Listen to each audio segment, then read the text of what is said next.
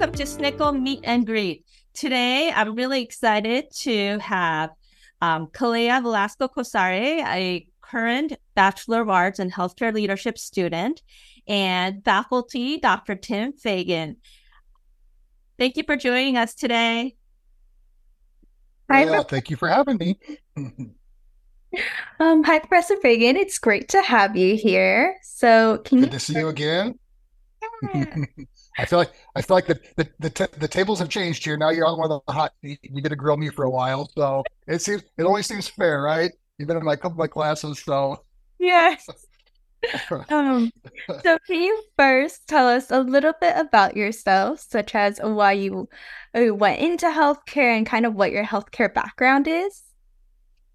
sure. Well, and thank you for having me for this podcast. What a great idea. So, my name is Dr. Tim Feagan. I'm actually just kind of a part-time lecturer at the School of Nursing and Healthcare Leadership. Last year was my first time teaching at the University of Washington, Tacoma. Um, Prior to that, I spent about 17 years in healthcare in various leadership positions. My final position was kind of vice president and chief talent officer for Providence St. Joseph Health, which is headquartered in Renton, Washington, but has 50 hospitals across 5 Western states, and it's pretty ginormous. And so, but I think I was like a lot of people that when COVID hit, Providence, especially the administrative offices, closed down their administrative offices. We all started working at our in home in our spare bedrooms on Zoom calls, and it just got me thinking. I think like a lot of people, you started reevaluating what you're doing and why you're doing it, and so um, I had I know it sounds kind of geeky, but I had made it a goal for myself years and years and years ago. So at some point in my life, get a PhD, and some point in my life to move into teaching. And so after spending a couple of years on 80 hours a week on Zoom calls for Providence, I said, I got to do it. I got to move into teaching now, or it'll never happen. And that's when I just literally just kind of pulled the Band-Aid off. Um, it scared my wife a little bit when I quit my corporate job and said I'm going to teach now for a while. But she knew that's kind of what my long term goal was, and so actually I teach part time at University of Washington Tacoma, and then I teach full time at Fort Hays State University, which is it's part of the Kansas higher education system, but I teach their online leadership master's in leadership program. So I'm just trying to kind of piece together my U 2.0 career. And prior to Providence, I worked for 11 years for a health system in North Idaho. And really, my career prior to healthcare, I've been working in some high tech industries. I worked at telecommunications for a while.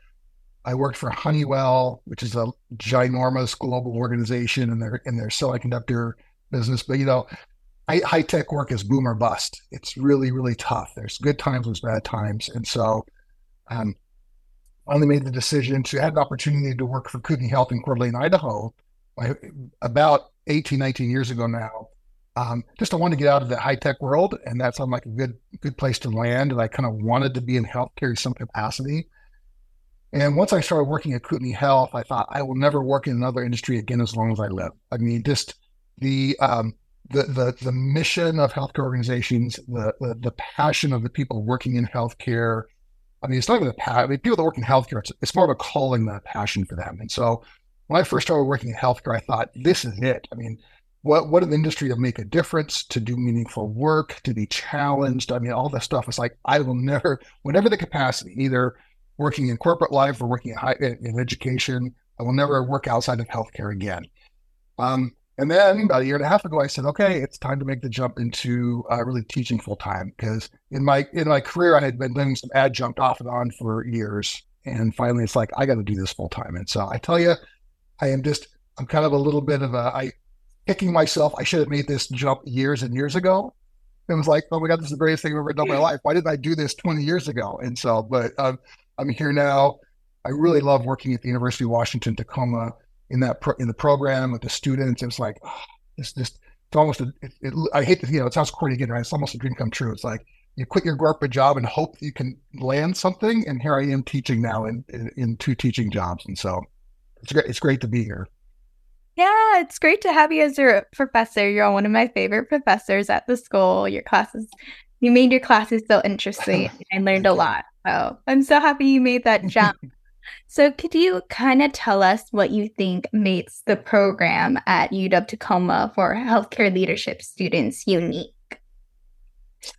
I think, there's not, especially at the bachelor's degree level, I don't know if I've seen a lot of kind of healthcare leadership programs, really good, robust programs at the bachelor's level. If you look across the country, you see a lot of masters in healthcare administration, masters in healthcare management. You see very few, I guess, bachelor's level programs in healthcare leadership that I think are even a hybrid. It's kind of campus based, but it's very robust, right? So me personally, I've taught classes in the business of healthcare and accreditation and quality and safety and finance. I mean, it's a very, very healthcare leadership program at the bachelor's level, which I think is unique. I mean, before I learned about University of Washington, I was like, I'm not sure if I saw a bachelor's program, a BE program at that level of rigor, right? At that level. And so I think it's a very unique opportunity. And I think what I really like about the program is, from the student perspective, right, you're learning about all areas of healthcare leadership, mm-hmm. right? It's not just the management stuff and the team building stuff. I taught a finance class, right? So you learn about finance, you learn about quality, you learn about accreditation. All of those key leadership skills are important for healthcare employers. And so I just think it's a great program. I think the community of Tacoma and the South Sound region is very lucky to have a bachelor's level, robust, rigorous healthcare leadership program. So you listed some of the courses you teach. I'm wondering, what's your favorite course to teach so far at UW-Tacoma and why? Well, I think a couple come to mind. I do like, and I'm doing it again this fall. It's kind of I think one of the first programs for students, the business of healthcare, mm-hmm. which talks about the whole healthcare industry, the players, how it's financed, the policies, and just kind of an overview, which I think is really, really critical. And I say that because in my career in healthcare, my world was a lot in organizational development, training and education, leadership development. And we had a lot of leaders in healthcare that really, they understood their functional area very well. So if they were in nursing, they understood that very well. If they were in finance, they understood that very well. Or marketing, they understood that very well. But they really don't understand the industry as a whole. They really don't understand how hospitals, let's say, make money and the policies and regulations hospitals have to follow. What I love about the business of healthcare class is it shows you the whole world. This is healthcare.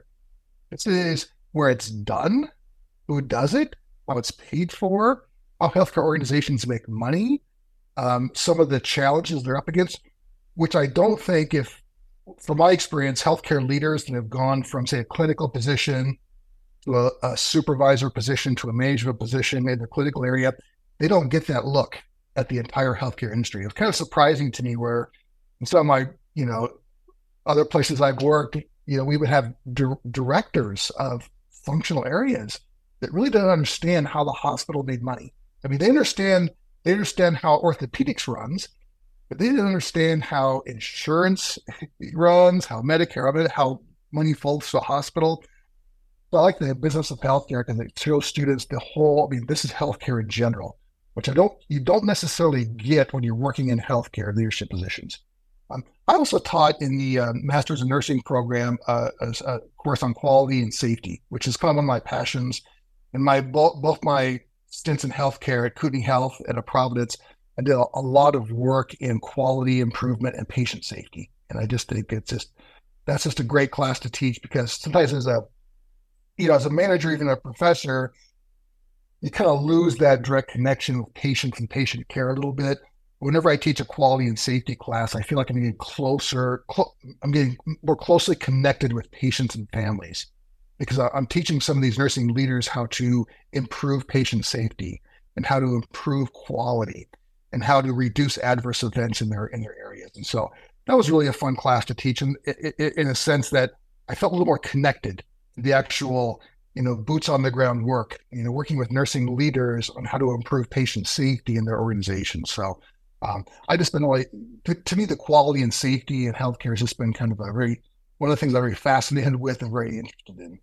I can say I did learn a lot in your business of healthcare class. And so I was happy that was one of my first classes I took as part of the program. So can you tell us a little bit about what, in your opinion, makes for a really great or robust healthcare leader? I particularly these days, I think a good healthcare leader, and I'll go back to that business of healthcare class. I think a good leader really has to understand their particular function that they're leading, but from a total business standpoint. How is that particular area making money or spending money? How does it spend money better? How does it improve their operations? I think what makes you a really good healthcare leader is somebody that's well-rounded. Right? And I say that personally from my professional experience, that I saw a lot of healthcare leaders who were excellent nurses, excellent respiratory therapists. But once they got to be a leader, they didn't broaden their horizon and their outlook. They still saw things kind of one-dimensionally. And so when you're a healthcare leader, you have to worry about hiring and motivating and inspiring people and making sure that your operation is financially sound and making sure you're taking care of patients safely and making sure that you're, I'm going to say organizationally savvy, understand how to work the politics of an organization. And you have to do all of those every day. And so I think a good healthcare leader understands that what got them into that leadership position was they were probably excellent at being a nurse, at being a technician, at being a medical assistant, at being a revenue cycle analyst. They were excellent at that particular function. But healthcare leadership, you need to widen your lens and be good at a lot of different things and realize that it's going to take development in a lot of different areas to be that well-rounded person. And that the people that think that, well, I was a good nurse and those skills are going to translate into me being a good leader is much more involved in that. I also think what accelerated my career a little bit, where I've seen people very succeed at, is especially in healthcare, you have to be willing to jump in and do a lot of different things that you're not comfortable with. Because in healthcare, and Kalei, you've had both my classes, right? That the operating margins in healthcare are very, very small, right? In fact, right now, about half the hospitals for example, half the hospitals in the country lose money. And so there's not a lot of extra staffing going around. So if there's a special project that needs to be done in the hospital, they're not hiring more people to do that project. They're looking for people to step into these roles and help out. And so I found where the healthcare leaders who have been most successful are the ones that just kind of raise their hand and say, you know what, that's an area I'm not familiar with, but I know there's help needed in that area and I'm willing to jump in. Mm-hmm. And so I think healthcare leaders that are very flexible and adaptable and quite frankly, willing to just raise their hand and say, not sure how to do this or if I can do this, but I want to learn and I want to contribute and I want to help out, are very successful. And I think that's critical these days because healthcare organizations across the board, whether it's a clinic, a hospital, the financial situations are tough.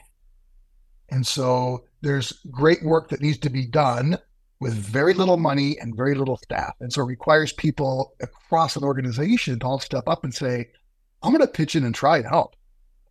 But then as a professional, that just sets you apart. When you can be known as a person in an organization who's willing to step in and learn and help and contribute in any area, boy, your career really accelerates. And I say that when I was at Providence St. Joseph Health, I ran the talent management succession planning function.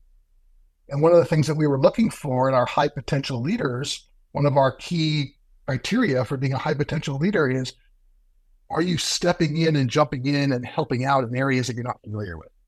So if somebody was like, wow, that person was a respiratory therapist, but they're helping on this quality project. Whoa, I mean, those people rose to the top of our list in terms of high potential leaders. And so I would tell people, don't be shy, especially as healthcare leaders, from raising your hand and jumping into things you're not familiar with. And something I use the nurses as an example. Nurses do that all the time. I mean, nurses are confronted with situations, especially a new nurse, confronted with situations that are new to them all the time. You know what they do? They jump in, take care of it, and get it done. I think healthcare leaders could use that same kind of mentality. I'm just going to jump in, figure out how I can help out. And it helps the organization. And at a personal level, it helps build your personal resume, your personal repertoire of skills that you have. So, what would be your biggest piece of advice to students to help them develop these skills? I would think, look for those opportunities because, and again, I'm kind of got my professor hat and my corporate hat on, and my professor hat would be generically look for those opportunities, kind of volunteer, and then for my corporate hat, what I found sometimes for leaders that were really stagnant in their careers, right? They weren't progressing where they wanted to be, and whatever. It doesn't mean climbing the ladder, but just getting more responsibilities, doing what they wanted to do. They were waiting to be tapped on the shoulder, right? They were like, well, I've been here for 5 years and no one's tapped me on the shoulder to ask me to do something. Well, you got to reverse that. Even if you're a brand new college graduate stepping into a new organization, you got to be willing, like I said before, to raise your hand and not wait to be tapped on the shoulder because healthcare is crazy, it's busy, there's a lot of work, there's a lot of deadlines. And, quite frankly, we're not like looking around trying to tap people on the shoulder. It's like, who's kind of raising their hand and saying, I want to help? Like one of the biggest pieces of advice I could give to folks, especially kind of new graduates going into the workforce for the first time, don't be afraid to raise your hand and don't be afraid to toot your own horn and make yourself a little visible. Because in healthcare, and I know working there 17 years, there's just so many things thrown at you as a manager, as a leader, that I just didn't have time to go around thinking, who do I want to tap on the shoulder? What I loved was when somebody, and this will happen quite a bit, I would have a project I would be kind of leading in quality or patient safety, and I would get an email from someone that says, hey, Tim, I heard you're running this project. I've got this experience. Do you mind it? Would you consider me to be on your team? I tell you, 100% of the time I would say yes. Right? Because usually I'm trying to desperately find people to be on my project teams because everyone else is going, I'm too busy. And then I had some kind of mid-career, young career professional saying, I would love to help and learn. I said, yes. Literally 30 seconds later, I'm typing out a message. Yes, please join my team. And so I would encourage folks to, whatever field they're in, to be very good at what they do, right? So whatever your position is, you'd be really good in that position. But don't be afraid to raise your hand and volunteer and take on some projects and live in that chaos a little bit. Because a lot of times, especially in healthcare, you're raising your hand, jumping into a project, and the project's kind of messy and it's a little chaotic. But the people that can work in that chaos, that can be flexible and adaptable and still, those are the people that really have successful careers. So don't be afraid to raise your hand and volunteer and jump into new things. In addition to being very good at what you do at your day job. Yay! I think these are all my questions, and I learned great questions. So thank you so much, Professor Tim. You bet. Well, happy to do this.